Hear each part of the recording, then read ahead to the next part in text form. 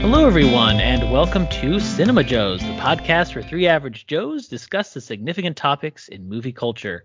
My name is Justin Mancini. I am one of your co-hosts here. I'm also the co-host of the Podwork Angels, the Rush Hour podcast, a podcast dedicated to rock band Rush.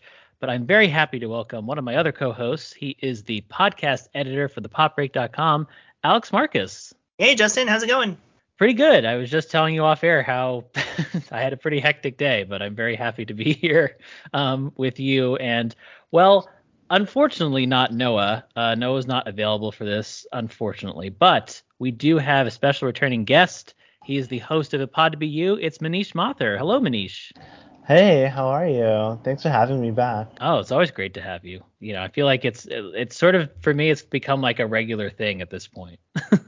Yeah.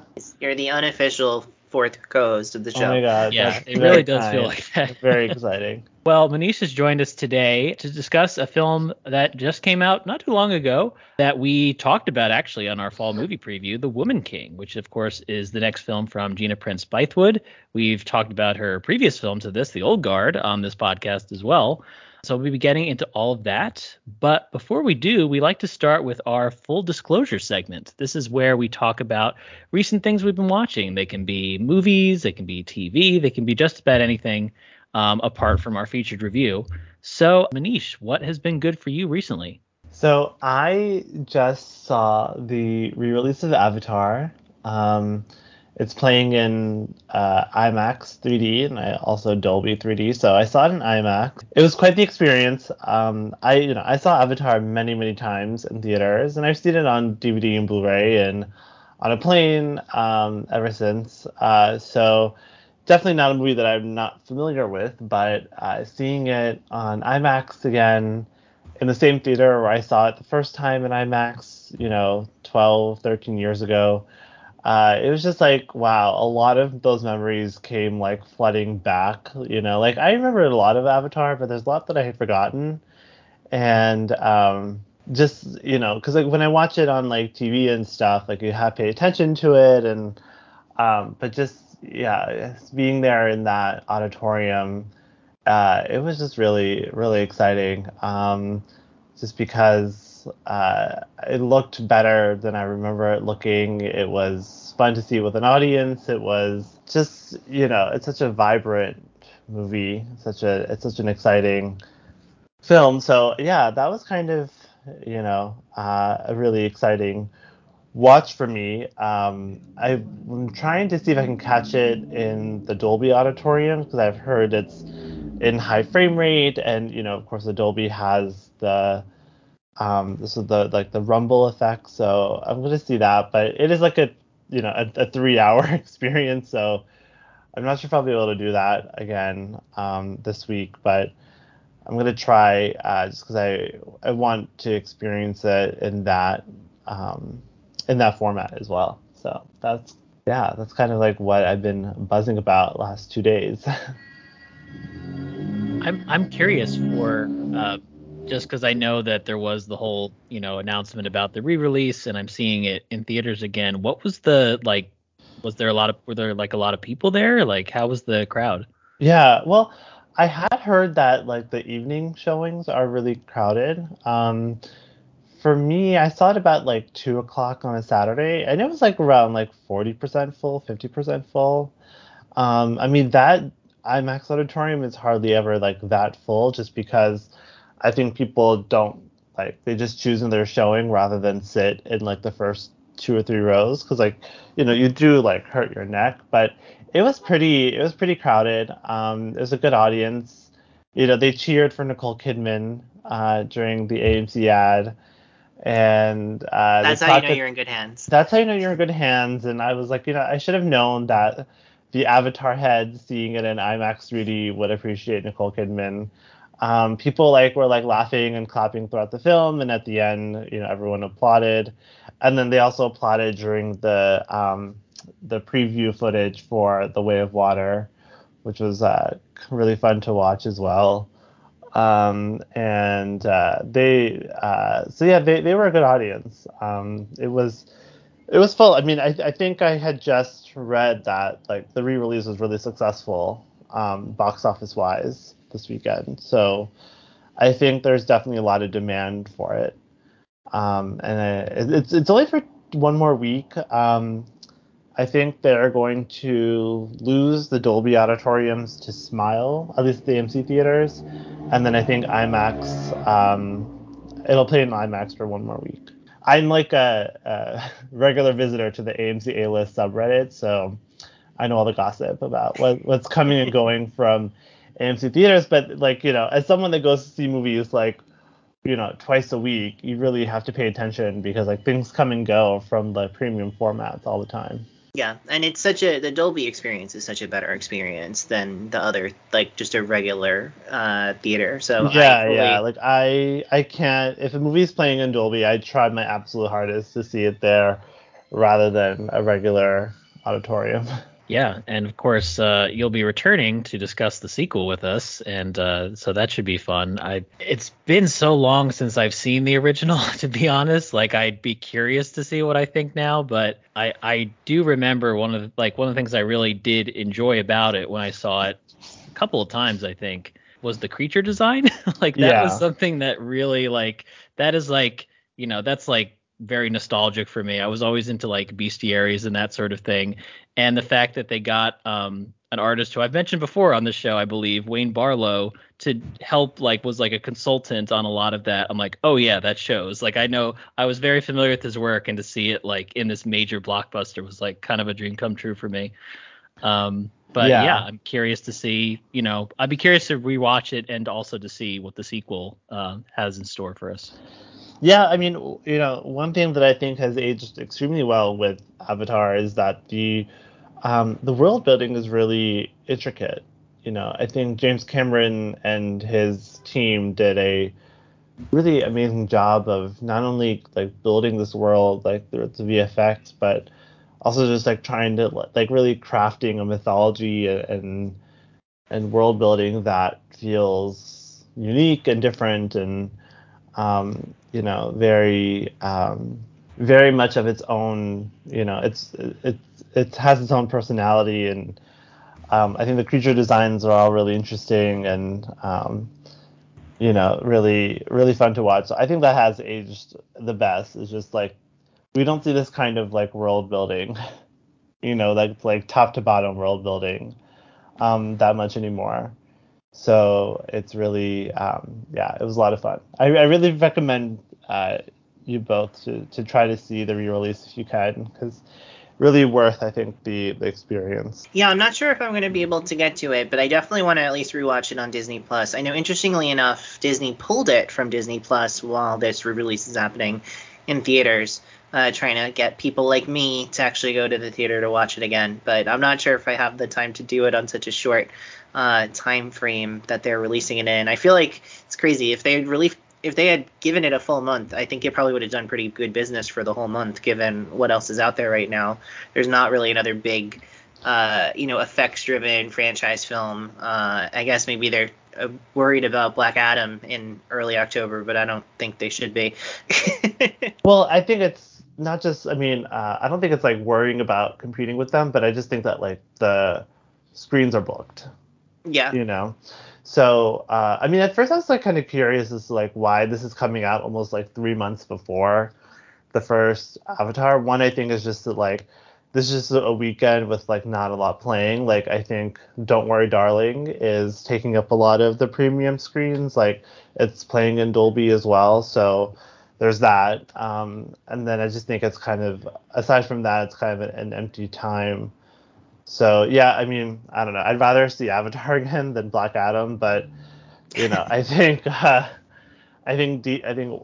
Warner Brothers is trying to. I think they're trying to hold on to those premium formats as well. So It's kind of like the unofficial kickoff of the Avatar 2 press tour, right? We got the yeah. It's going to be an interesting couple of months, with the Avatar talk coming back. We'll see how that goes. It's already a mess.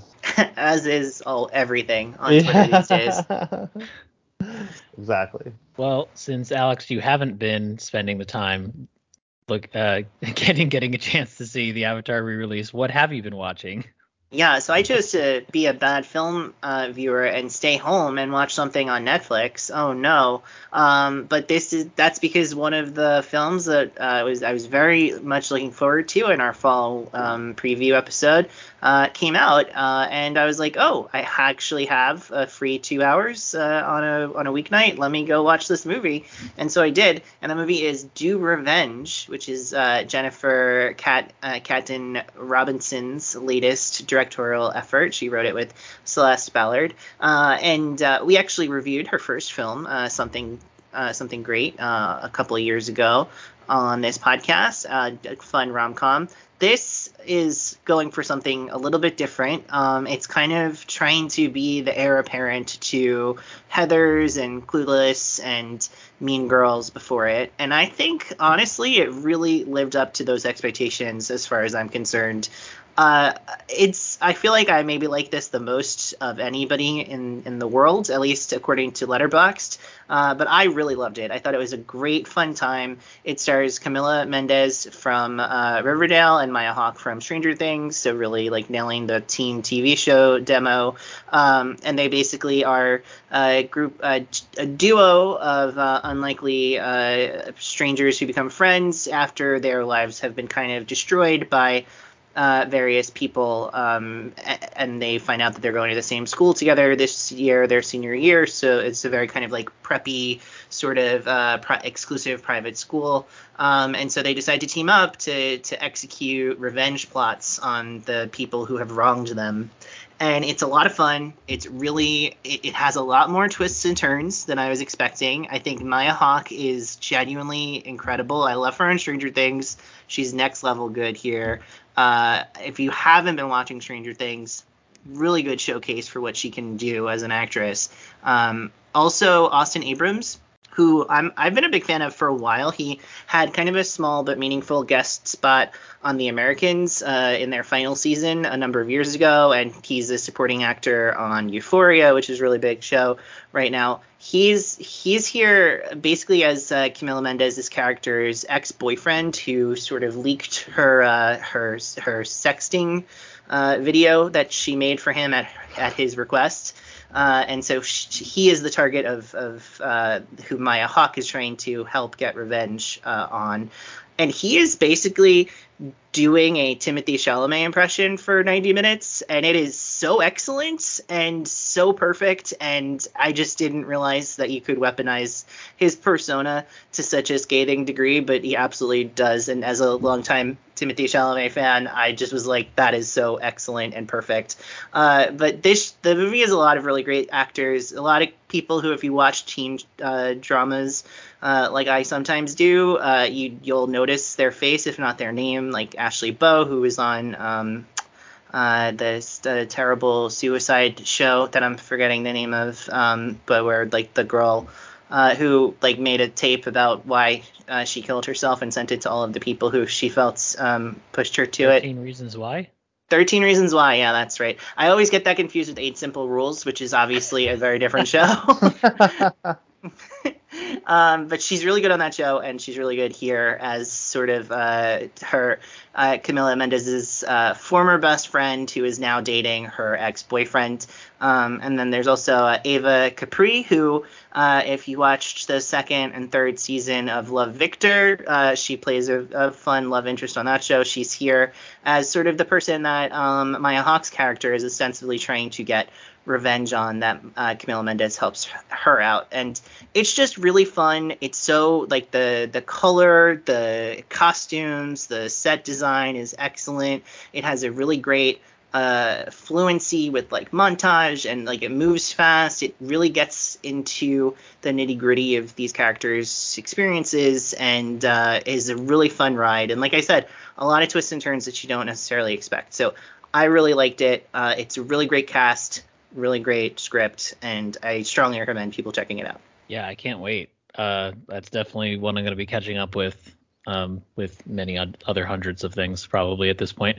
But yeah, I saw that you really liked it, and that definitely made me excited. And not being a fan of Stranger Things, I don't have a ton of reference for Maya Hawke, apart from the one scene in Fear Street 94 where she's killed in like the first scene.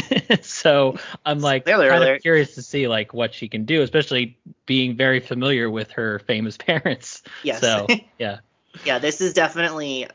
I really want to force you to watch this movie, if only so you could get to experience Maya Hawke at her full powers, at least so far, because I would never make you sit through all of Stranger Things. But you are missing out on a very promising career by Maya Hawke, so this is a great showcase for her. And also, like, it's just a great young cast. Like, everybody involved, even like Rish Shah is in there as a supporting character. He is Cameron on Miss Marvel. So if you've seen Miss Marvel, he's kind of the secondary antagonist, maybe boyfriend for Miss Marvel. Talia Ryder is there, who has a very fun arc on the Gilded Age right now, where she plays Carrie Coon's daughter, who just wants to be part of high society, but Carrie Coon is not letting her come out yet. And that's basically her entire arc for the full season of that show, a show where infamously nothing happens. So yeah, it's a really talented group of actors and a really fun script, and it's 90 minutes long, so you could definitely do worse. I'd expect nothing less from Julian Fellows. Wow. Is this on your radar, Manish? Yeah, I have heard of it. I've heard really good things about it. Excited to watch it.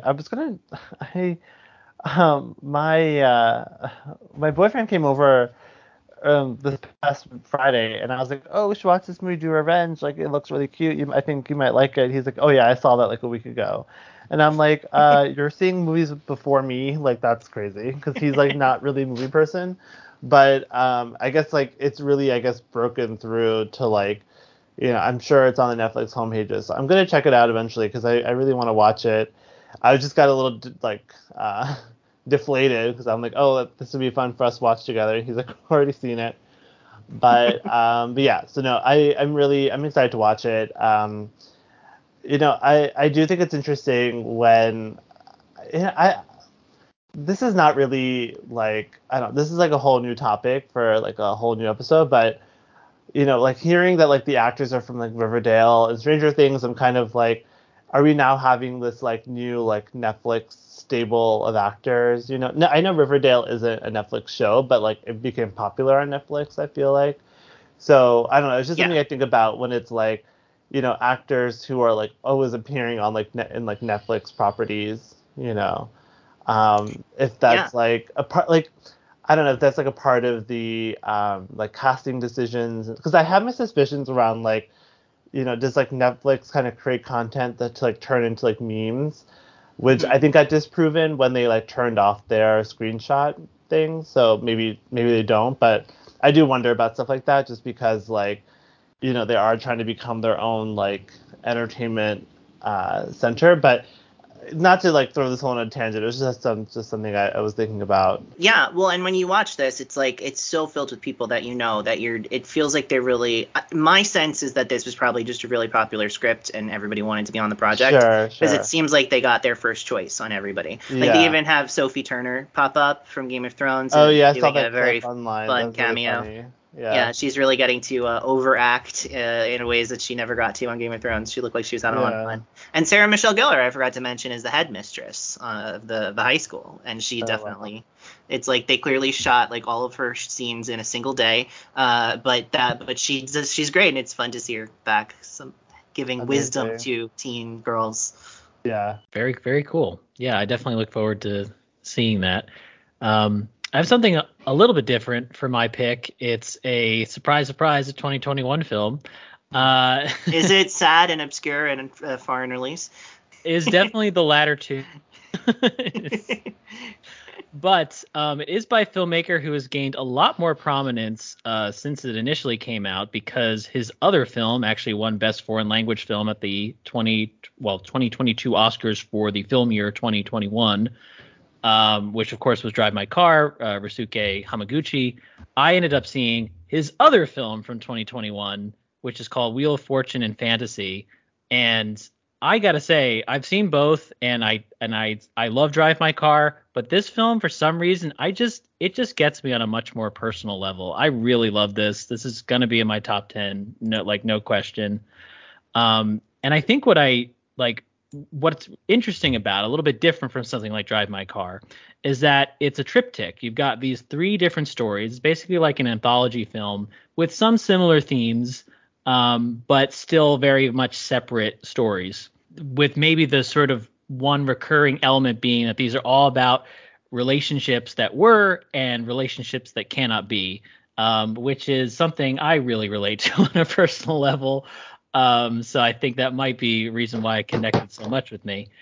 And without spoiling too much, I will also say that all three of these stories involve some sort of role playing that in the process ends up revealing actual truths about the characters. And I think what I really love about like he does this in Drive My Car as well, but it really hit me here. One thing he likes doing is these really intricate long takes that really lets you hone in on a conversation. And he'll find the exact right moment to break away from it with like an intimate close up. And it's, for me, it's like this way of shocking us out of this comfort of a deep conversation or even like a revelation about our lives. And I think it's a reminder that no matter what revelations or discoveries we make in the moment, at the end of the day, we still have to live with ourselves and we still need to move on. And I think he captures that visually, even as the conversations themselves through the dialogue is also contributing to that. And I just think it's just really smartly done. I don't think either could exist without the other. Like, there's a reason these are films, even though so much of it is dialogue driven. And I just think anyone who saw, especially if you really liked Drive My Car, I think you would really love this movie. I think it's definitely like something that I feel like got lost in the shuffle of 2021, and it's a real shame because I think it's a really special film. And how did you watch this? Is it available on streaming, or did you have to rent it? This was on Canopy. I was surprised to see. Yeah. Okay. So if you have your library card, you can watch.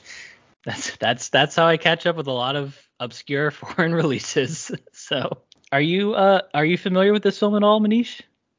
I've heard of it. I think it is, or it was on my Criterion Channel list. I want to watch it. I really liked Drive My Car when it came out. I mean, I wasn't as it wasn't as like over the moon for it as everyone else seemed to be, but I enjoyed it, and I thought the premise, as you described, sounds really interesting. So it's gonna. I do want to watch it. I think I'll have to make that a priority at some point. Yeah, I definitely think it's worth it. And I was just surprised how absorbing all three of these stories are. Yeah. I think hearing that it's a triptych really intrigues me, because it feels, I don't know, I wouldn't expect that to be like the other release from the Drive My Car director. It's kind of and hearing about it being like role playing, that sounds really cool too. So I'm excited to watch it. And I know I've heard from certain, like I've read certain reviews of it, and a lot of people seem to like the second one a lot. I'm a sucker for the third one, which is probably the most role playing of the three of them. Yeah. So that might be a part of the reason. But yeah. And also, I don't think I mentioned this, but all three of these stories are female centric, which is for me, it was a nice change of pace from Drive My Car. Which does have a little bit of that, but this one felt like much more focused on that. It was kind of a nice change. Very refreshing.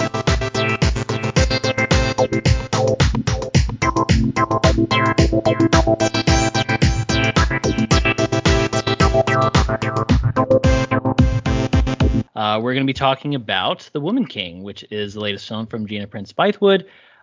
This was a long time coming. I know that when I first heard the premise of this, I'm like, oh, I'm so glad this is happening. Why has no one made a movie of this before? And then I thought about it for like another second. I was like, oh, right. So I'm really happy we're getting this now. And I kind of just want to hear like our initial reactions to it. I know, like for me, not maybe I'm revealing too much, but I did just see this not too long ago. So this is, as they say on Film Spotting, a still processing review, at least for me. But Manish, I think we'll start with you. How did you feel about this? How did you feel about this movie?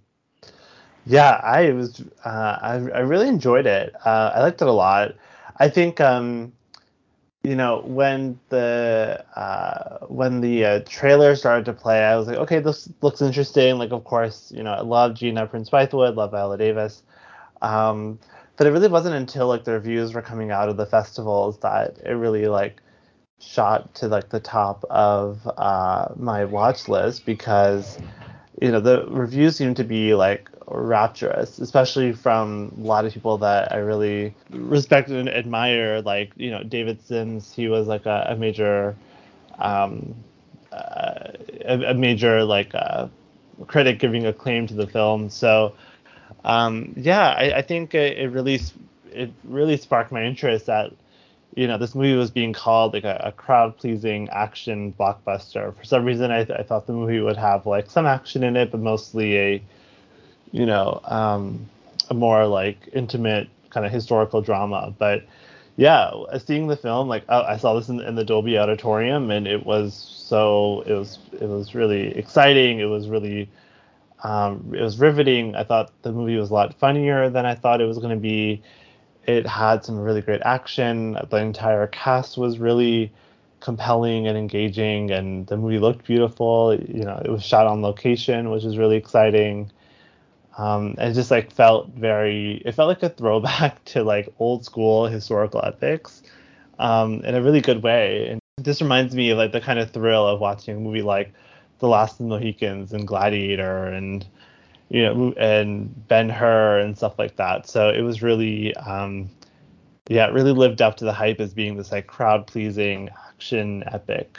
Yeah. What about for you, Alex? What was your reaction to this? Yeah, basically everything that Manish said, I would say as well. I think when we covered this on the fall preview episode, it definitely was right at the top of my list for things I was looking forward to for September. But I did have some reservation on that just because the September release made me feel a little bit nervous. Like, are they releasing this ahead of Oscars, like just before the fall film season because they're not confident in it? And is that on the studio or is that on the film? It looks like, unsurprisingly, and Noah did suggest maybe that it was, we shouldn't read too much into that because studios make decisions for bad reasons when it comes to this. And certainly seems like that was the case because this movie's great. It's fun. It got one of the only there's only been two films this year that have gotten an A+ cinema score. It's this movie and it's Top Gun Maverick. And of course, I don't think anyone on this podcast is the biggest Top Gun Maverick fan. We are definitely dissenters among all of America on that one, but Oh yeah.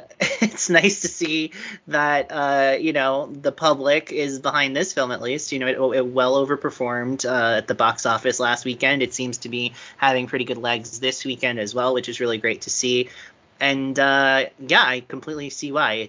It's basically like, it feels like the sort of movie that used to come out like once a year, and we haven't really gotten many in a while. It has just the right balance of action and emotion and historical drama. It just kind of is like this great relationship movie. It feels like a great ensemble with scene stealing supporting roles anchored with really powerful lead performances, and it just feels like there's something for everyone in this movie, and I'm so glad that I watched it. It's definitely one of my favorite films of the year, and as a big Gina Prince Bythewood fan, it's really right up there at the very near the top of her filmography for me. Oh, cool. Yeah, and I know you. I remember you watching all of her previous films, so that's quite a high compliment to hear that. Yeah, 2 years. I mean, I was a fan of hers from Love and Basketball and from Beyond the Lights, and then Blank Check decided to cover her entire filmography about 2 years ago, and so I rewatched the ones that I had seen, and I watched the few that I hadn't, and it just made me even more of a fan of her work, and I think that it was all leading up to this because, yeah, I love this movie. It's fantastic. And I'm bummed that Noah can't be on this podcast because I am certain that he would love this too. It feels like the combination of all of the things that he likes in a movie, absent animation. If it was animated, that would be the only thing that would have made this better for Noah. Yeah, right. Yeah, I have to say, like, just I was surprised when I went into the theater, and it seemed like, I mean, at least to me, maybe it's just the time I was going. I've been seeing a lot of films like early Friday afternoon, and this time I was like seeing something on a Sunday, and like I actually like had to sit next to other people. So Oh God, I'm so sorry for you. that was a change. Oh my gosh. And so I'm probably the only person in the theater with a mask on. Anyway, but it really seemed to be the thing that was really working for the crowd. And I mean, and I should be clear, it was working for me as well too. And I like, Manish, that you mentioned it was funny, because I definitely had that reaction watching it, like, oh wow, that's like a good joke, like just in the midst of this. Yeah, I thought this was, I think the thing that surprised me was I really enjoyed the action, but I was surprised how much of it is just like people talking in rooms by torchlight. And Yeah. AKA the best thing that you could possibly do in a film. Well, and especially, can we just say how good the production design is here? Because like Yeah. it's, if you're going to be talking about some pretty heavy heavy subject matter, you might as well have like a beautiful backdrop in which to do it. But yeah, I was kind of I got swept up in it. And I also just really appreciated how it was a smaller scale than I expected. Like, but not small, because even compared to something like the Old Guard, I think this is a much bigger production than that. But still feels like manageable. Like it doesn't feel like things are getting lost as a result. Like even like the really big battle that we get in the midst of the Oyo encampment, I think even that feels like it's still like somewhat manageable. It still makes sense. Like you still have a sense of like how many players are on each side. So it didn't feel like things were getting lost as a result. So I really appreciated the smaller scale. And it just felt like a much more impactful, I just in terms of how it was able to balance the action for me and also the drama. And also just I want to echo what Alex was saying about the supporting roles, because I'd heard really good things, especially about Lashana Lynch, and boy did she not disappoint. Right. She's Because so great.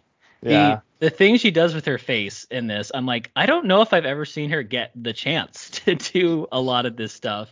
And it's just like, it's a lot of it is really funny. And yet there's a moment toward the end where you really see her truly fearful. And it's very jarring to see, just given the persona that she's been able to project up to that point. So yeah, just really good stuff across the board, with a lot of performers I've enjoyed in other things, and it was great to see them do something a little bit different here. And that's everyone Davis to Thuso Mbedu and Sheila Adam, who I feel like has been popping up in more and more things recently. Like she had a small part in Multiverse of Madness, I remember. Yeah, I was actually, this is a small tangent, but what better time when we get to the multiverse. I was listening to the Multiverse of Madness director's commentary the other day. It was part of my prep for one of the other podcasts that I do, and they mentioned that her character actually had a meaningful subplot that got cut out. She was actually supposed to be a love interest for Wong in the film. And that's why there's like some remnants of it where like they exchange some glances at a couple of key moments before she sacrifices herself to destroy the book. And there was apparently they cut like 3 or 4 scenes where she actually was, they had a kind of will they won't they vibe to them, I guess. And I'm a little disappointed that we didn't get that. I get why they didn't, because they were trying to get to the multiverse stuff fast, so they cut I think a number of things out of the Sanctum subplot in the first act of the film. And but I'm really disappointed that we didn't get more of her in that movie, because I think she's such a fantastic performer here. She has one main episode of the Barry Jenkins Underground Railroad where she plays the protagonist's mother, but she's mostly unseen for most of the series, and then we get a final episode where we get her kind of front and center, and she carries that whole episode, and she's just like unbelievable in that episode of television. Like it's basically like a short film, and she is just, I mean, it's horrific, the things that she goes through, but the acting is just like absolutely next level. And I just love to get to see her here, where it's not just some of the worst things that could ever happen to a person. It's like there's a lot of range of her experience here. She gets to be fun. She gets to be a trusted source of counsel. She gets to be an action scene. She gets a lot of different dimensions, and I was very happy to see that. Yeah, and I also just want to go back to something that you said, Manish, about it being kind of a throwback. And actually, some of the films that you mentioned, like Last of the Mohicans, like I was thinking of that as I was watching. I was like, gosh, I feel like this feels like very good, like classical filmmaking. And then I was like, well, maybe maybe there's other things, that I'm missing. Like maybe that wasn't a thing. Like maybe she was going with like old African epics or something. And then I saw like in interviews that Gina Prince Bythewood has like name dropped Last Mohicans and Braveheart and Gladiator. I'm like, oh, okay, I feel much better about my interpretation. But but like done really. I think there's like some little alterations too. Like there's a lot. I mean, there's a whole thing with the Viola Davis character and her experience and kind of how she carries herself as a result, and the ultimate sort of revelation that she comes to, which feels like not something we would see in any of those movies. So I guess I was curious for the both of you, was there anything that like really, we've talked about how maybe this is kind of a throwback in a lot of ways. Were there things that surprised you or like little twists to that sort of, genre or type of film for you? Well, I guess if we're going to talk about this, it's fair to say like we're going to get into some spoilers at this point. And one of the things that I'll say that surprised me until it happened, and then as soon as it happened, I was like, oh, of course this happened, was the Lashana Lynch character's ultimate fate, right? Like I was not expecting her to be filling that role of the kind of sage, like mentor character who has to die in the beginning of the third act, so that way our character, or end of the second act, so our character can go on this journey alone, right? But it's like that is such a key part of any film like this, this kind of like epic story. And as soon as it happened, I was like, oh, of course that's what she's been doing this whole time. So of course she would die, to fit within that genre. But I compliment to her and to Gina for just doing an excellent job of making us really, really care and like her up until that point, to make sure that moment lands with the top amount of impact that it could. And I think the other big surprise for me, and this isn't really about the genre of film, but just in terms of, Viola Davis is one of the best actresses of her generation. She's a titan of cinema. This film gives her so much to do, which was nice because the last time I saw her, she was playing Amanda Waller on a iPad screen in Peacemaker. So I was very happy to see her get a chance to actually do something. Good for you. Cash those checks, but it's nice to get her. But the thing that I'll say that was surprising is that Thuso Mbedu, who is excellent on the Underground Railroad, she's actually the star of that show. She's the anchor of it. I think that getting to see her kind of match Viola Davis like head to head throughout this film, to the point where when you get that reveal that like it is actually her daughter, like it feels totally earned, and you can really see that likeness and that commonality that those two characters share, like that, like she's able to bring that. And I think that it could be really intimidating to try to go shoulder to shoulder with an actress of her caliber, and I think that Thuso just completely rose to the challenge and was excellent throughout, and like really stood as co-lead to this movie, which was really not something I was expecting going in. Yeah, I totally agree. I mean, to kind of answer your first question, I think for me, what was really surprising was the way they handled the like the romantic subplot, just because I feel like in these historical epics there's always a romantic subplot, and it's I don't know, they usually like like I was kind of expecting, I guess, the guy to act as some sort of savior or to betray her, like do something more dramatic. And really, I felt like it was kind of a more of a low key kind of romantic subplot that like he didn't like betray her in like a majorly upsetting way, nor did he like save her, or she didn't like run away with him, or he didn't stay back with her. I felt just like they just like had this like fling, but they ultimately had to go back to their own back to like where they each belonged. And I know, I just thought that was kind of a unique way to do that, rather than make this like big like this like big like um, like overwrought story of like betrayal and making choices. It was just like, I just have to do what I have to do, and we had this experience and it was meaningful, but that's what it is. And I thought that was really really clever. I mean, I guess like I was kind of picturing like the like a worst case thing of like, oh, what if this like really empathetic, white man from Europe comes and he's trying to like save these people. But I like the idea that it's like this someone who's like from the kingdom who was taken, or whose family was like whose mother was taken, and he's back and he's like feeling that like push and pull between like, well, where is he really from, like what is he really doing, like, and having to like have this experience where and also like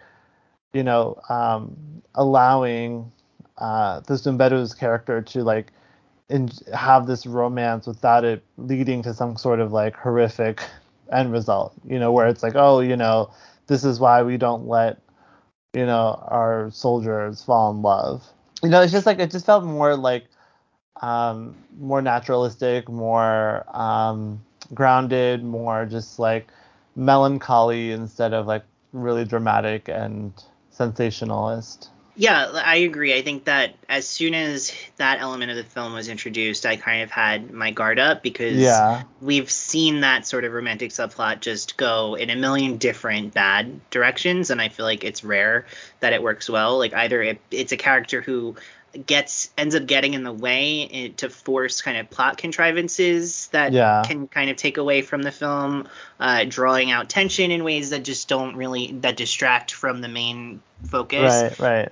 Or the person turns, like you said, and ends up being worse in some way that is sad or traumatizing or crushing in some way. And yeah, they just don't do that with this character. They give him like dignity throughout the film. He is who he purports himself to be. He gets a bit of an arc in the sense that he kind of comes in with this terrible Portuguese man, then learns to stop just being okay with him, and rebels against him at a certain point.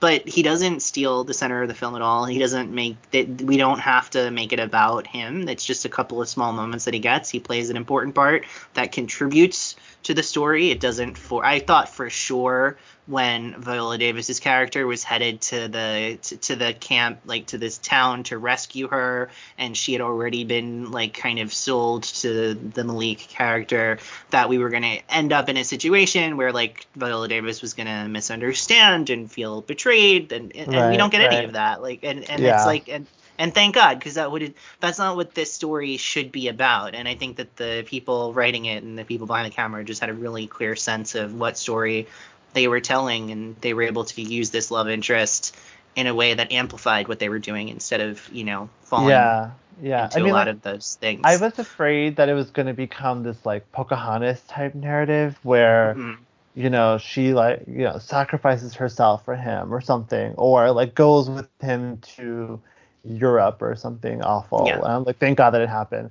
And there was this like one line that like was really quick and like not really dwelled upon, but it like sent shivers down my spine, is when the Portuguese man was like, "You're lucky you're not up there on the block" or something. And I was like, wow, Yeah. like this guy who's ostensibly, you know, rich and wealthy and like privileged, his life could like, you know, at the whim of some like angry white guy his life could just get completely destroyed and find himself in the position of like, you know, being sold off to someone, you know, and just like, and the idea that like this friendship might be like seemingly equal, seemingly, you know, on like friendly terms could like, you know, there's always that underlying of like, literally if you make me mad, I could like ruin your life. And that like sent shivers down my spine. It was a really nuanced and interesting moment that I'm kind of glad wasn't dwelled upon too much, but was definitely put in there for a reason. And I think that like,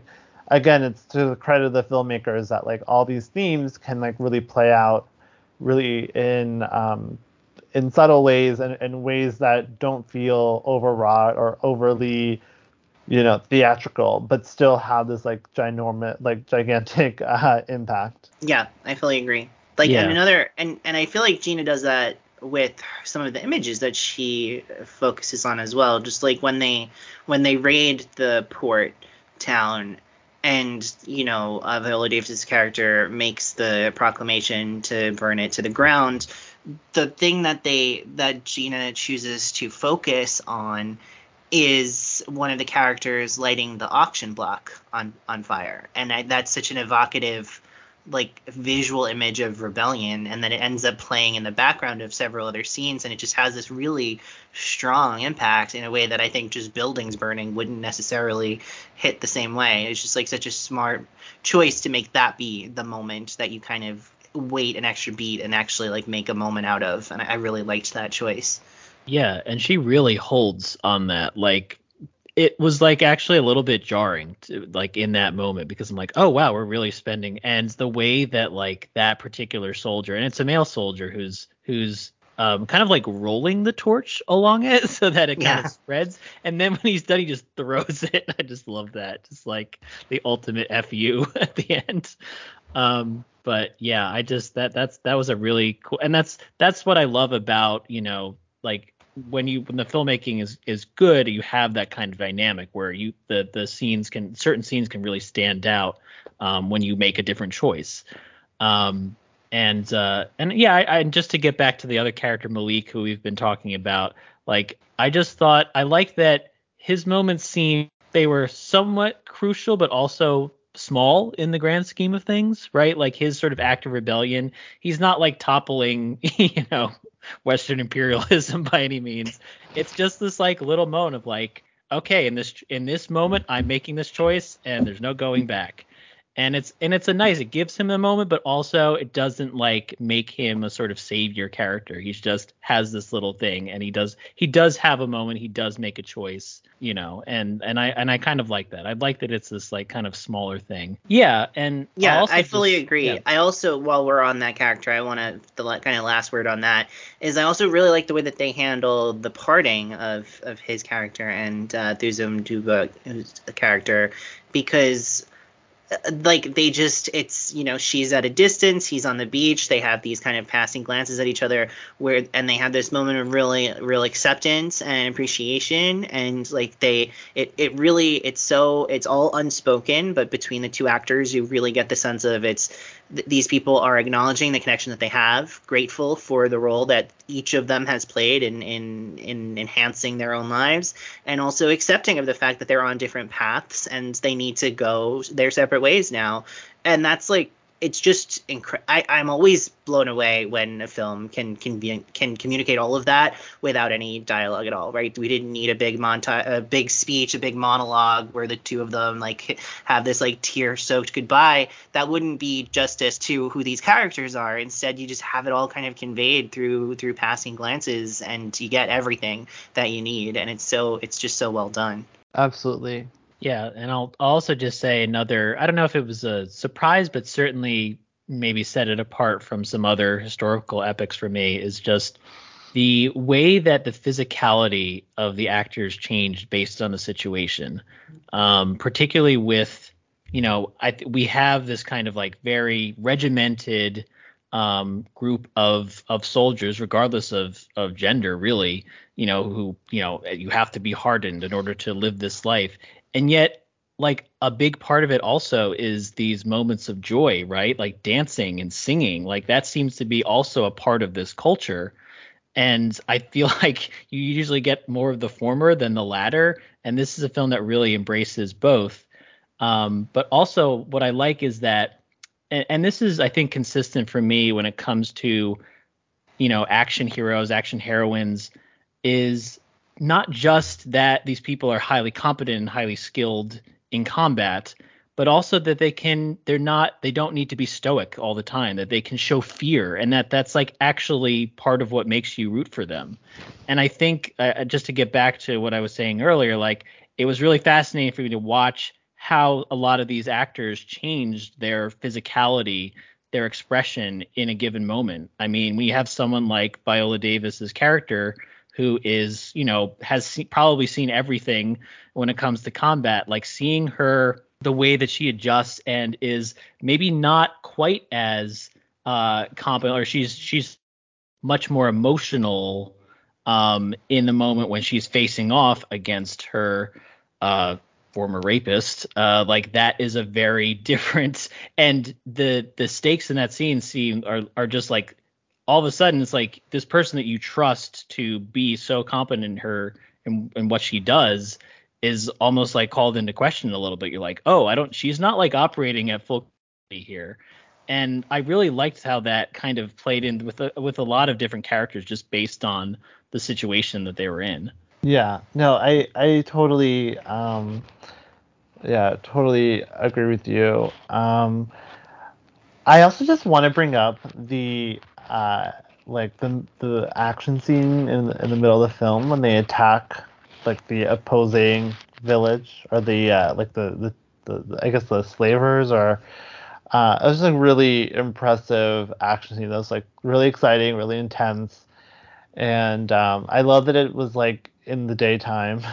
Yes. I love when action scenes are in the day. And the reason why I just thought of that is just like when talking about like the physicality, like this movie reminded me a lot of like, like Wonder Woman and like Black Panther, like these two films that have like very like, and like Mad Max, Fury Road as well, which is like these like women on screen who are very powerful and very physical, and they it's all different like body types and stuff, and you just like, they're not objectified, they're not leered at. It's very much like, it's like they're alluring and they're sexy and they're attractive, not because of like they're being sexualized, but just because they're just so impressive on screen. And like they really command it. And I really liked I liked that this movie had that quality as well. And in terms of like the dancing and stuff, again, it's like nice to see that like these women also have fun with each other. It's not like they're just like self-serious all the time. And they like, like again, like Lashana Lynch, she's a standout in the film because she's playing that like, she's not like, I don't know, like the Han Solo type, Mm-hmm. like she's playing, like they have personalities, and they have, even Viola Davis, for someone who is, the stoic leader, like even she can like, she has that like vivacity to her as well. And it just like, again, like these women are all mostly played by actors that we don't really know, especially like a lot of the younger recruits. But they don't get lost in this ensemble. They don't get overshadowed by the two or three bigger names in the film. Instead, it's very much, they have personalities, and they're very distinct, and they can, they show fear, they show excitement, they show bravery, they show competence, they show weakness. It's very just again, all these characters are so like really well fleshed out. Yeah, I fully agree with that, and I think that this scene that Lashana and Thuzo have together, where Thuzo is trying to explain to her that she has not come from an easy life, and she's actually had to go through a lot of difficult things that before this moment, and Lashana says something along the lines of like, we've all had enough terrible things that could make us cry, but why not laugh instead? And that, there's a little bit of a cliche to a line like that, but the way that Lashana Lynch delivers the line, you see her kind of, for a brief moment, emotionally acknowledging the difficulty in her own past, and then literally seeing her push through it to a point of resolute joy, just through her performance. And it's just great. It's just a great little piece of acting that is sort of a mission statement for the movie, at least in some ways, right? Like, there's a reason why the last scene of the movie is not Viola Davis taking the crown as the Woman King, but of her dancing with her daughter during a celebration after the fact, right? Like, this is about people and all of their emotional complexity and nuance. It's not just about fierce, resolute warriors, right? Like, I feel like this movie, I mean, it seems pretty clear that they're marketing this as sort of like if Dora Milaje was like the real Dora Milaje from Black Panther, right? And it certainly seems, based on reporting, that the fact that Black Panther came out and did so well really helped get this movie made, as it was trying to get made for a number of years prior to that, and they were really struggling to do so.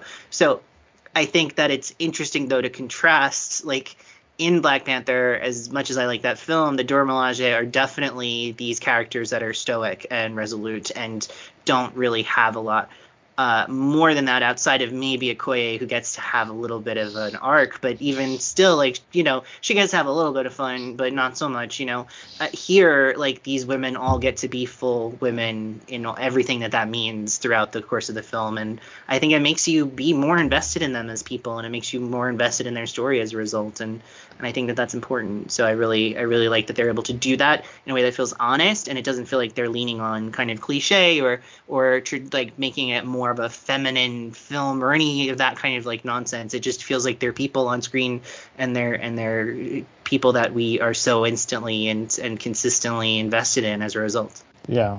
I think what's really helped with that is just the fact that, like, Gina Prince Bythewood is, a filmmaker who got her start with, movies like Love and Basketball and The Secret Life of Bees, and, like, I mean, Love and Basketball especially is such a, humanistic,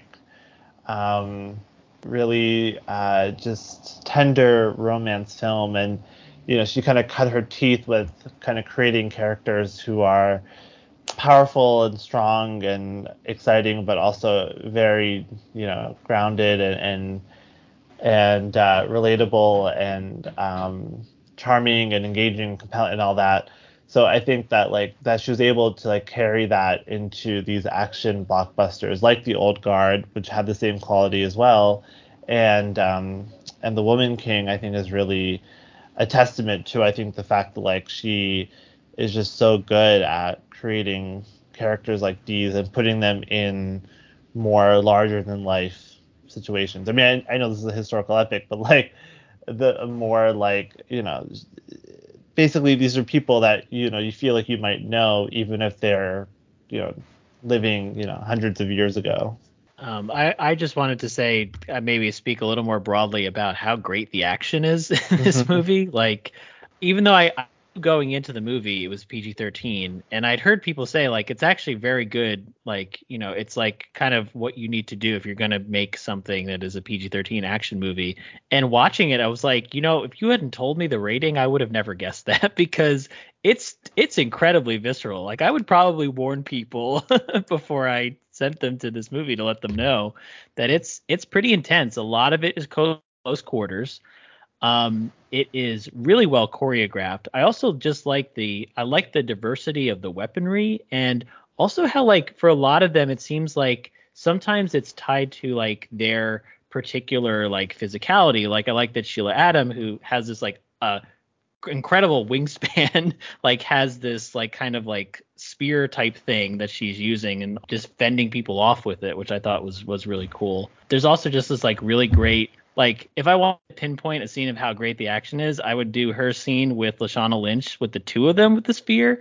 and we just like cut to them doing this thing, and just the way that we keep cutting between them. Sometimes their heads are both in the same shot, and it looks really great. So yeah, I really was impressed by the action and how in like see quite a bit of blood. there's not a case, at least for me, where I was like, oh, that's obviously something they had to edit to make it PG-13. Like it's very intense and very well filmed. And the action scene that you mentioned, Manish, in that sort of encampment with the Oyo, I thought especially there's a moment when the score from Terrence Blanchard, which is really good here and very percussive, and sometimes it's actually synced up with the fight sequences, like with a blow or something, you'll hear like a drum beat on it. That actually just will like she actually just like cuts that out for a little bit and just lets the action play out. And I was like, wow, and it didn't feel like it was drawing attention to itself. It just had an amazing effect. Just a real like again just created this sort of dynamic in that scene. Yeah, and I also I love the way in that scene like the dust kicks up so much, and so there's moments where you really get the sense of chaos, and also it also affords a couple of really fun moments that feel out of just like a traditional action movie where you're getting these sort of like movie star action moments where you get to have that spotlight on individual characters taking people out in cool ways. And I feel like they integrate that really well into a battle that feels, more naturalistic overall. I think that that's the sort of thing that could really take you out of a movie like this if you do it poorly. And I think it's just like right on the razor's edge, and they managed to execute it well. And I'm really curious because I had heard that this movie, it was filmed during kind of peak Omicron in South Africa, which really hampered their ability to shoot these sorts of big action set pieces with lots of extras.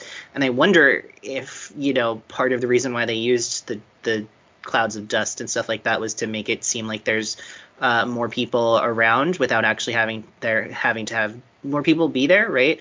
But if that was a creative choice of, practical filmmaking to solve practical problems, it ended up making a great impact on the film regardless, because I think some of the imagery there is some of the best in the film. Yeah, I especially like the call out for the dust. I thought that was really really really smart. And I feel like a lot of what we're talking about, it just feels like Gina Prince Bythewood is just really gearing up to becoming what I think just an incredible action filmmaker. I mean, I think between The Old Guard, and I think even her basketball direction in Love and Basketball, like she's really, I think, just has a really keen visual eye, and I'm really, really excited to see kind of where she goes from here. I think she could only take this even because she can go even higher, or if she wants to scale back and do something more human and low grounded and low key, I would support that as well. But I'm excited to see just how she continues to top herself after this film. Yeah, I completely agree. And I will say, we reviewed Old Guard when it came out 2 years ago on the podcast, and that was a movie I liked, but maybe not as much as the consensus. And I think that the action here is just, for me, a lot more memorable than the action in the Old Guard. I think there's a couple of sequences in the Old Guard where you're like, where I particularly sort of like towards the end when they're kind of invading the corporate headquarters or whatever. But I think here there's so much more interesting compositions and things like that. And like you said, I think that's really exciting because it feels like we're watching a filmmaker evolve and kind of get to kind of up the scale, I know that like Old Guard technically had a bigger budget than this, but it doesn't feel that way. This feels like a much more epic kind of action film than the Old Guard was. So that which is maybe even more of a kind of compliment to her that she was able to do more with less, but I'm really excited to see what she does next. I will say, part of me is sad now, having seen the two action movies that she's made recently, that we didn't get to see that Black Cat and Silver I know. Sable I was just movie thinking that. that Yeah. Sony had her working on forever. On the other hand, given Sony's track record of those Spider-Man spin-off movies, maybe I should be grateful that we didn't have to see her be in charge of that project. But yeah, I hope she gets to do something really excellent next, because she's definitely earned the right. I wonder if, Marvel's calling her, again saying, hey, we might have a project for you in the MCU. I feel like she would. I don't know. I wonder what she would say to that. I don't know what her comics history is, if she has one, but I'd be curious to see if there's maybe some kind of one-off franchise that she'd want to take over, James Gunn style. Yeah, it'd be interesting. I mean, we know Olivia Wilde is going to be directing a Spider-Woman movie for Sony that is maybe a co-production with Marvel. We haven't really gotten clear reporting on that yet. But Olivia has been having a rough time lately, so just interesting that these two movies are coming out at the same time. maybe if she wants to take a step back from that and Gina wants to pick that up, that'd be cool. We'll see. I'm not reporting anything, obviously. I don't know that no one has told me anything, but that would be fun if that happened. Yeah. But speaking of people who may eventually be attached to Marvel things, but not at the moment, we haven't spoken at all about John Boyega in this film, who plays the King Gezo, who is, the non-woman king in the picture. And I'm curious, what did you guys think about him? He's obviously a huge star. It's interesting, I think, to see him in this role where he gets a lot of really big moments, but is definitely, he's credited as John Boyega, and that feels perfect. But it's interesting to see him for me in this role, and I'm curious what you guys think. I mean, I was surprised. I was curious what kind of role he was gonna play in the movie, and I kind of like how they did it, because it was almost like there was always this tension of like, well, how much power does this guy really have, and like, what is he willing to sort of concede, and can he make it seem like his own choice, or is he afraid of it maybe weakening his own stance? And I kind of like that character seemed to be walking on that edge for a lot of it. Um, and I guess I was kind of happy with how it turned out, because it seemed like he had some, on the one hand, he had some very progressive ideas, and on the other hand, he still wanted to be the guy in charge. He still wanted to be the guy calling the shots. And I guess I also just I like his casting in particular, because he seems so much younger like than everybody else, in a way where it's like, but also he's still like a formidable presence. Like, I just thought there was like a good balance there with him, and also just, I don't know if maybe it's playing into his sort of public persona, at least in the movies that he's been in that have been seen by by most people, like the Star Wars movies, for example. But I think that's also a case where it's like you're still kind of trying to figure him out. Like, how much power does he really have? Like, how effective is he? And I feel like that's something that this character really, I felt like I was always asking that question with him, and I kind of like that about the film. Yeah, he has kind of like a smooth political operator quality to him that just made me want to see him in that mode in other films in the future, where he could maybe take center stage, because that's not really something that I've seen before from him. He's usually used as more of kind of an everyman sort of character, and he does that really well because he's so emotionally accessible to the audience. But I liked him in this mode, and I would like to see what he would be like, in maybe a political thriller or something like that moving forward.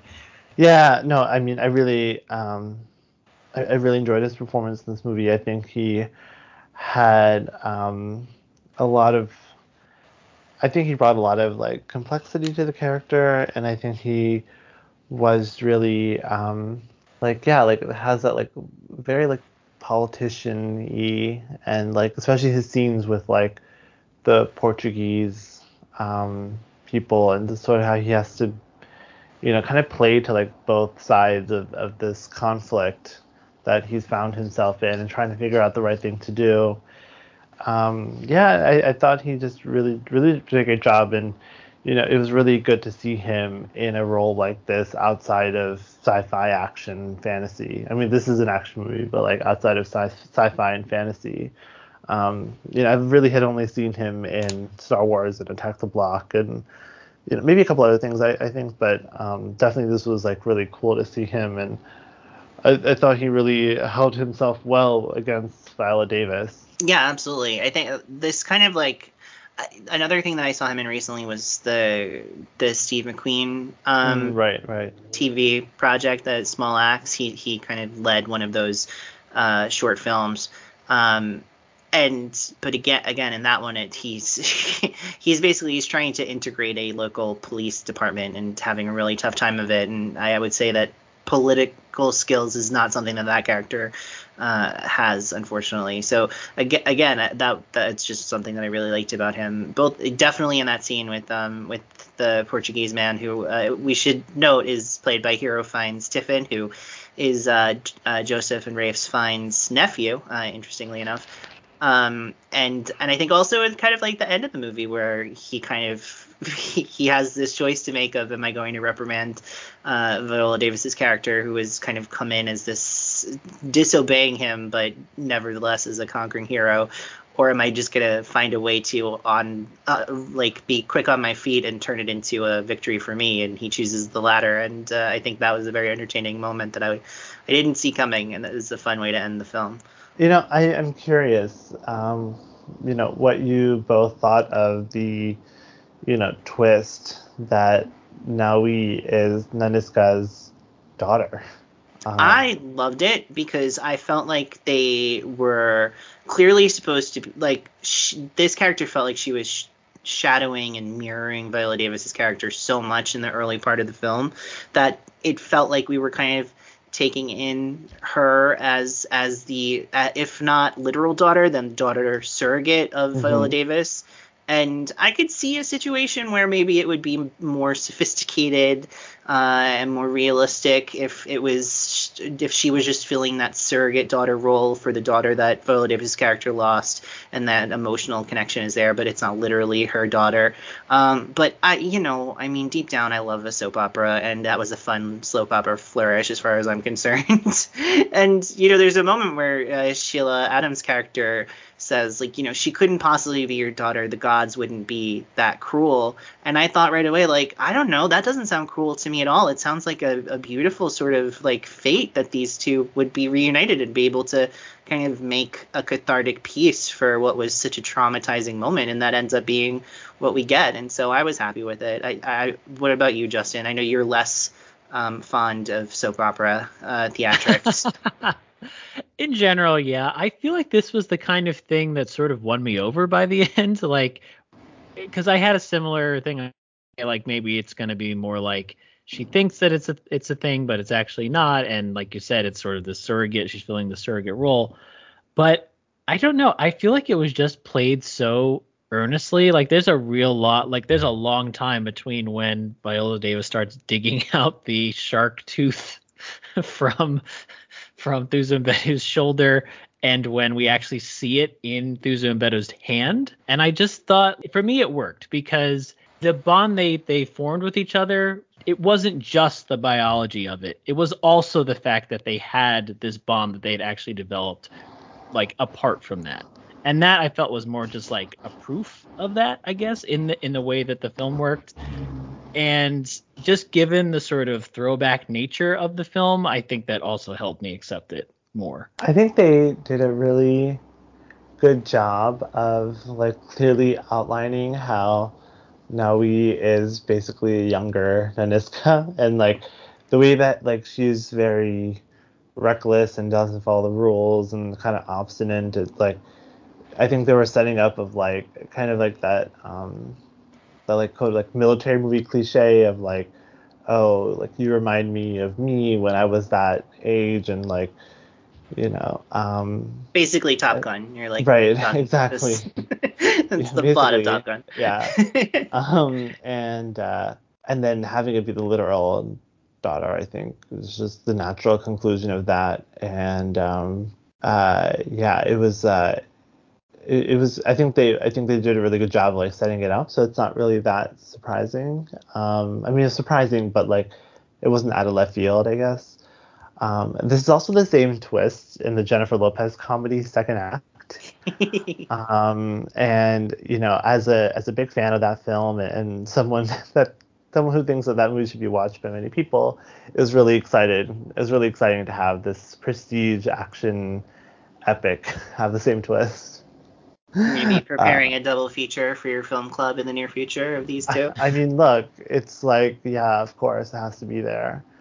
So yeah, it was. That would be a fun Yeah. double feature for people who Well, haven't seen and either of the Cruella, films. and And then you could, Cruella. well, yeah. So And you this is could, a good little film festival. Secret Daughters. absolutely. And you could tell them, like, okay, these three films seem like they have nothing in common, but by the end, you're going to You'll know know. why I'm programming it. Yeah, And then they'll have exactly. to try to guess between Yeah, each of the movies. That would be fun. exactly. Yeah, One incidentally. Oh, good. No, one thing that we haven't really talked about at all, and I don't know if we're like the place that needs to talk about this, but it would be remiss not to at least bring it up, is the fact that, this film isn't just an action movie about characters. They do have something on their mind in terms of like colonialism and slavery and the role in which that was perpetrated by tribes and to their own detriment, and all of that kind of conversation of like what is the impact of slavery in this community and how should it be used. It's enriching these people's lives in a certain way, but it has this sort of insipid tale to it that feels, at least Viola Davis's character is trying to voice the idea that eventually it will come to everyone's collective ruin, even if it feels like we're protected. Obviously, there's a lot of kind of modern, sentiments injected into the film. There's been somewhat of a controversy around the fact that, this is based on a real character in King Gezo, but and the tribe certainly did have this relationship with slavery. It's not really the case necessarily that they ended the slave trade in this community at any point in time, like the film kind of makes it seem. So people are kind of upset about that. But I do think that it's interesting, at least, that this film really is trying to be in dialogue with that idea, and I think reasonably well executed within the context of a film that has a lot of other stuff going on.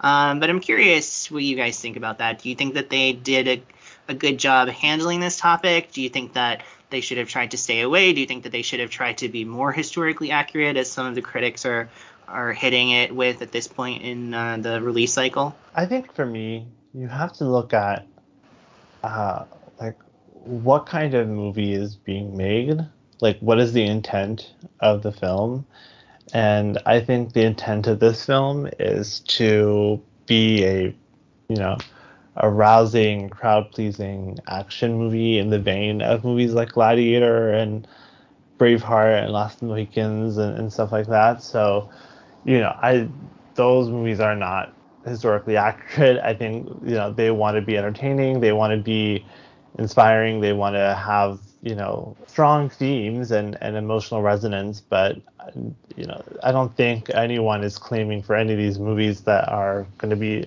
as accurate as a documentary or a textbook. So to me, it's like, the true story is out there. It's not like Prince Bythewood is going around saying like, we're telling the truth. I mean, I think she and Viola Davis had both kind of come out and be like, yeah, a lot of this is fictionalized, but we had to do it within the confines of the kind of movie we're making.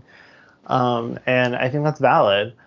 Of course, I'm never really one to get concerned about historical accuracy in movies, just because like I said, the real story is out there for you to research, and also like things have to be changed in order to fit in order to make a movie a movie. So I don't know, maybe that's a cop-out answer, but to me, it's like I don't really, um, I don't go to movies like this to be taught about something like this. I think the subject and the history is too complicated and too complicated and too troubling to really tell like within an American studio film. So enjoy the movie, do your own research, and I think you can separate the two. Yeah, I think I would echo that. I thought it was handled reasonably well. I was actually surprised just how sort of matter of fact the talk about it was in the beginning of the Yeah. film, Hmm. especially. And there's also, I think there's a running implication through a lot of this that the slave trade that was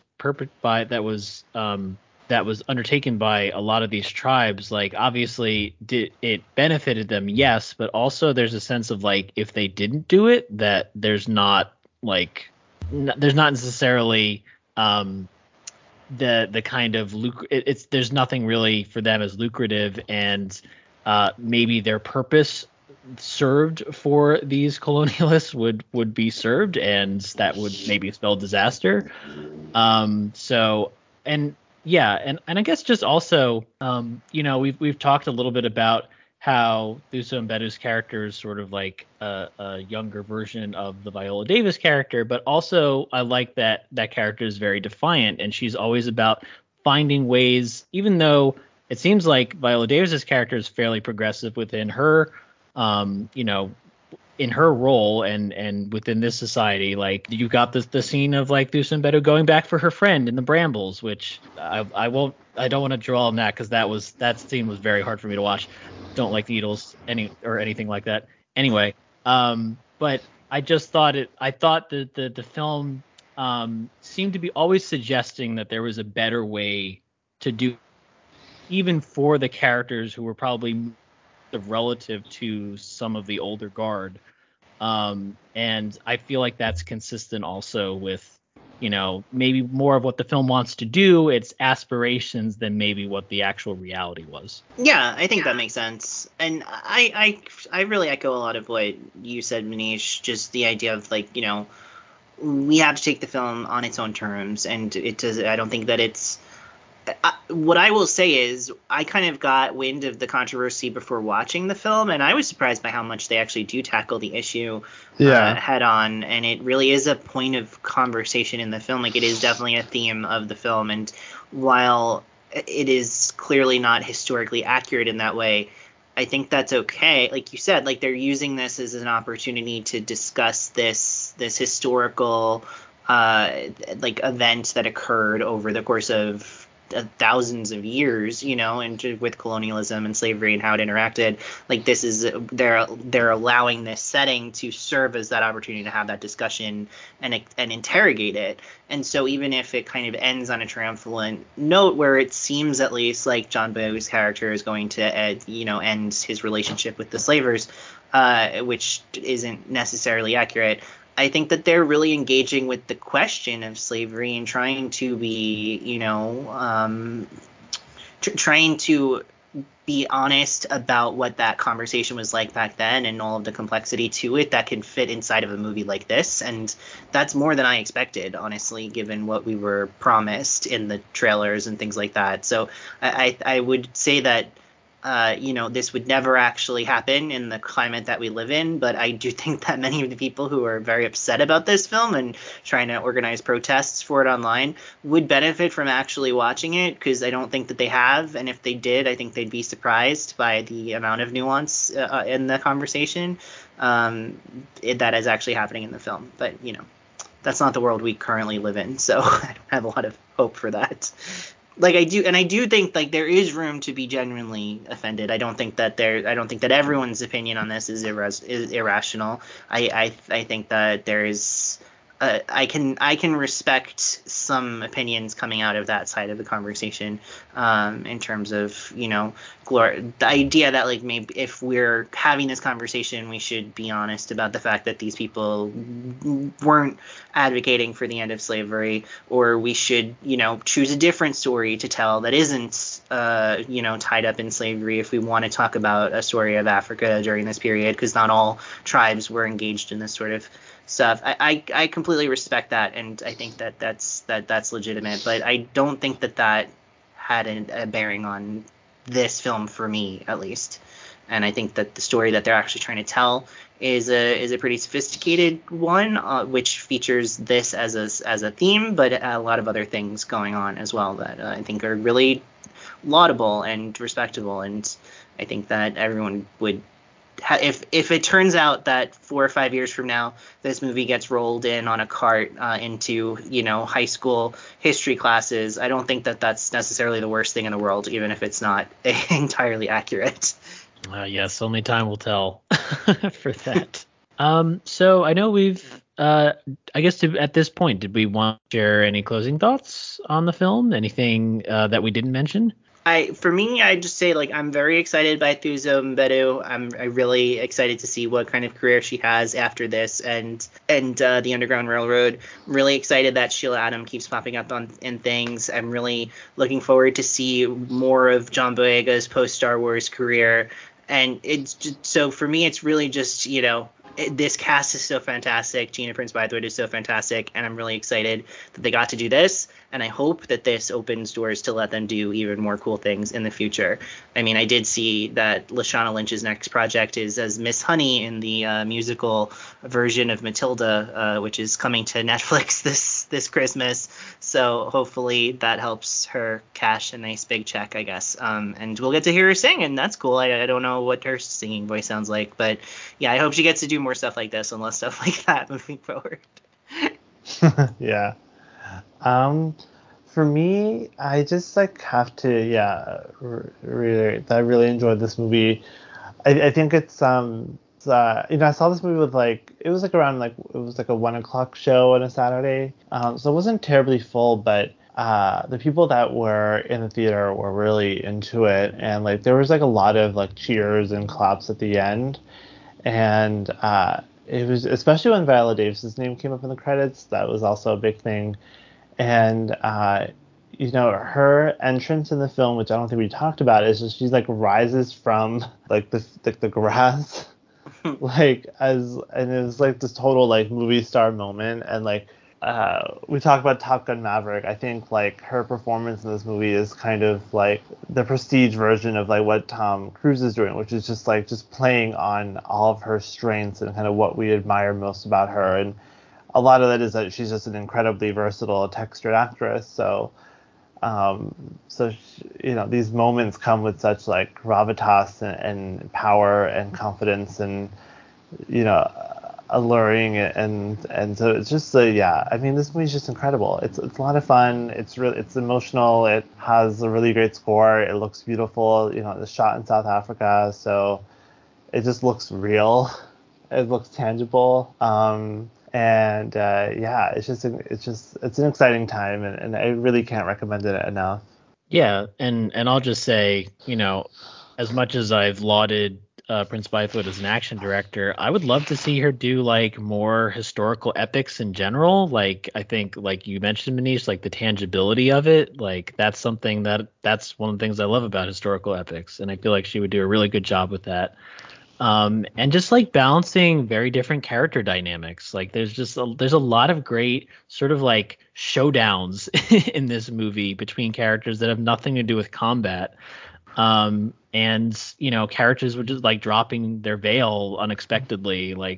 I just think she handles all that stuff really well, and I would love to see that applied to other things. Doesn't have to be historical. It could be modern day, but I just think I'd like to see her do work on a big canvas, because I think that, I think she's really proven herself at this point that she's capable of it. She's only made 6 movies since the year 2000. I think we just want to see her do more things in general, because she's so capable of doing all of the things that she's been asked to do so far. And I just want to keep seeing her do more things. Yeah. More, please. Yep. That sounds like a good way to go. All right. Well, let's talk about where we can find everybody online. I think I'll start with our guest, Manish. Where's the best place to find you online? You can find me on Twitter at Vertigay314. That's VERTIGAY 314.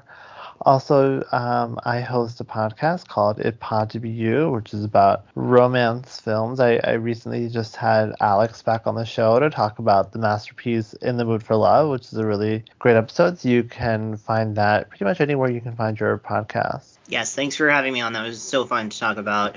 Justin, I really hope that you rewatch In the Mood for Love and then listen to our discussion. But maybe listen to our discussion first, and it'll encourage you to give it a second chance. Oh, okay. Yeah. Well, it'd actually be a third chance, believe it or not. Manish is a bit of a movies. skeptic also, so a lot of the conversation was kind of me explaining to Manish why it's a good movie in a very polite way. So I think I won him over, right, Manish? Yeah, definitely. You were not a jerk about it. So I really appreciate that. Never. Not when I go on other people's podcasts. It's just to Noah. Let's be honest. Aw. Where can we find Noah's stuff, Justin? Since he's not here to plug. Well, you can find Noah's stuff on francenoir.blogspot.com. That is his website. You can read his Star Wars novel. I need to get on that one of these days.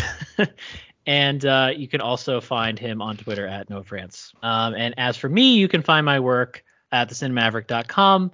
I'm also on Letterboxd at thecinemaverick. And I currently am working on my best of 2021 stuff, which is earlier than I typically do. When I actually publish it, that's another question. But that is coming at some point, so I will announce it on here when that happens. But how about you, Alex? Where can we find you? So many places. You can follow you can follow me on Twitter at Media Thinkings. That's a good place to find all of my links and podcast good stuff over there. You can follow my Letterboxd, Media Thinkings on Letterboxd as well, where you could see my full ranking of all of the films of Gina Prince Bythewood and many other rankings. As you know, I do like rankings.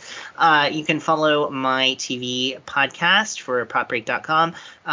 You can subscribe to Pop Break TV, listen to TV Break, which comes out the first Wednesday of every month. This month, coming up, we're going to be reviewing Kid Cudi's new animated series for Netflix called Intergalactic, co-starring many people, including my beloved and aforementioned Timothée Chalamet.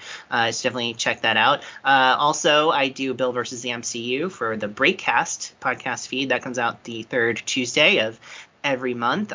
We are deep into phase 4 right now. We did Black Widow, Shang-Chi, Eternals, and Spider-Man No Way Home in September. And our October episode is going to be all about Moon Knight, Multiverse of Madness, Ms. Marvel, and Thor Love and Thunder, as we are so close to completing the entire MCU rewatch in a single year. So I'm very proud that we were able to pull that off. Also on the Breakcast podcast feed, I guested again on Batman by the Numbers, which is a monthly Batman-centric podcast hosted by Dan Cohen. And I helped him this past month make some sense of a very hectic summer of Bat news. So check that out if you want to get all my thoughts on Lady Gaga as Harley Quinn and the cancellation of Batgirl as a film and all that stuff is over there. And as for our show, you can follow Cinema Joes at Cinema Joes on Twitter and subscribe to us on all major podcast platforms. Thank you for that. And we want to thank all of our listeners and our subscribers. Thank you for sticking with us. We have more content for you coming very soon. But for now, this is Justin Mancini for the Cinema Joes, signing off.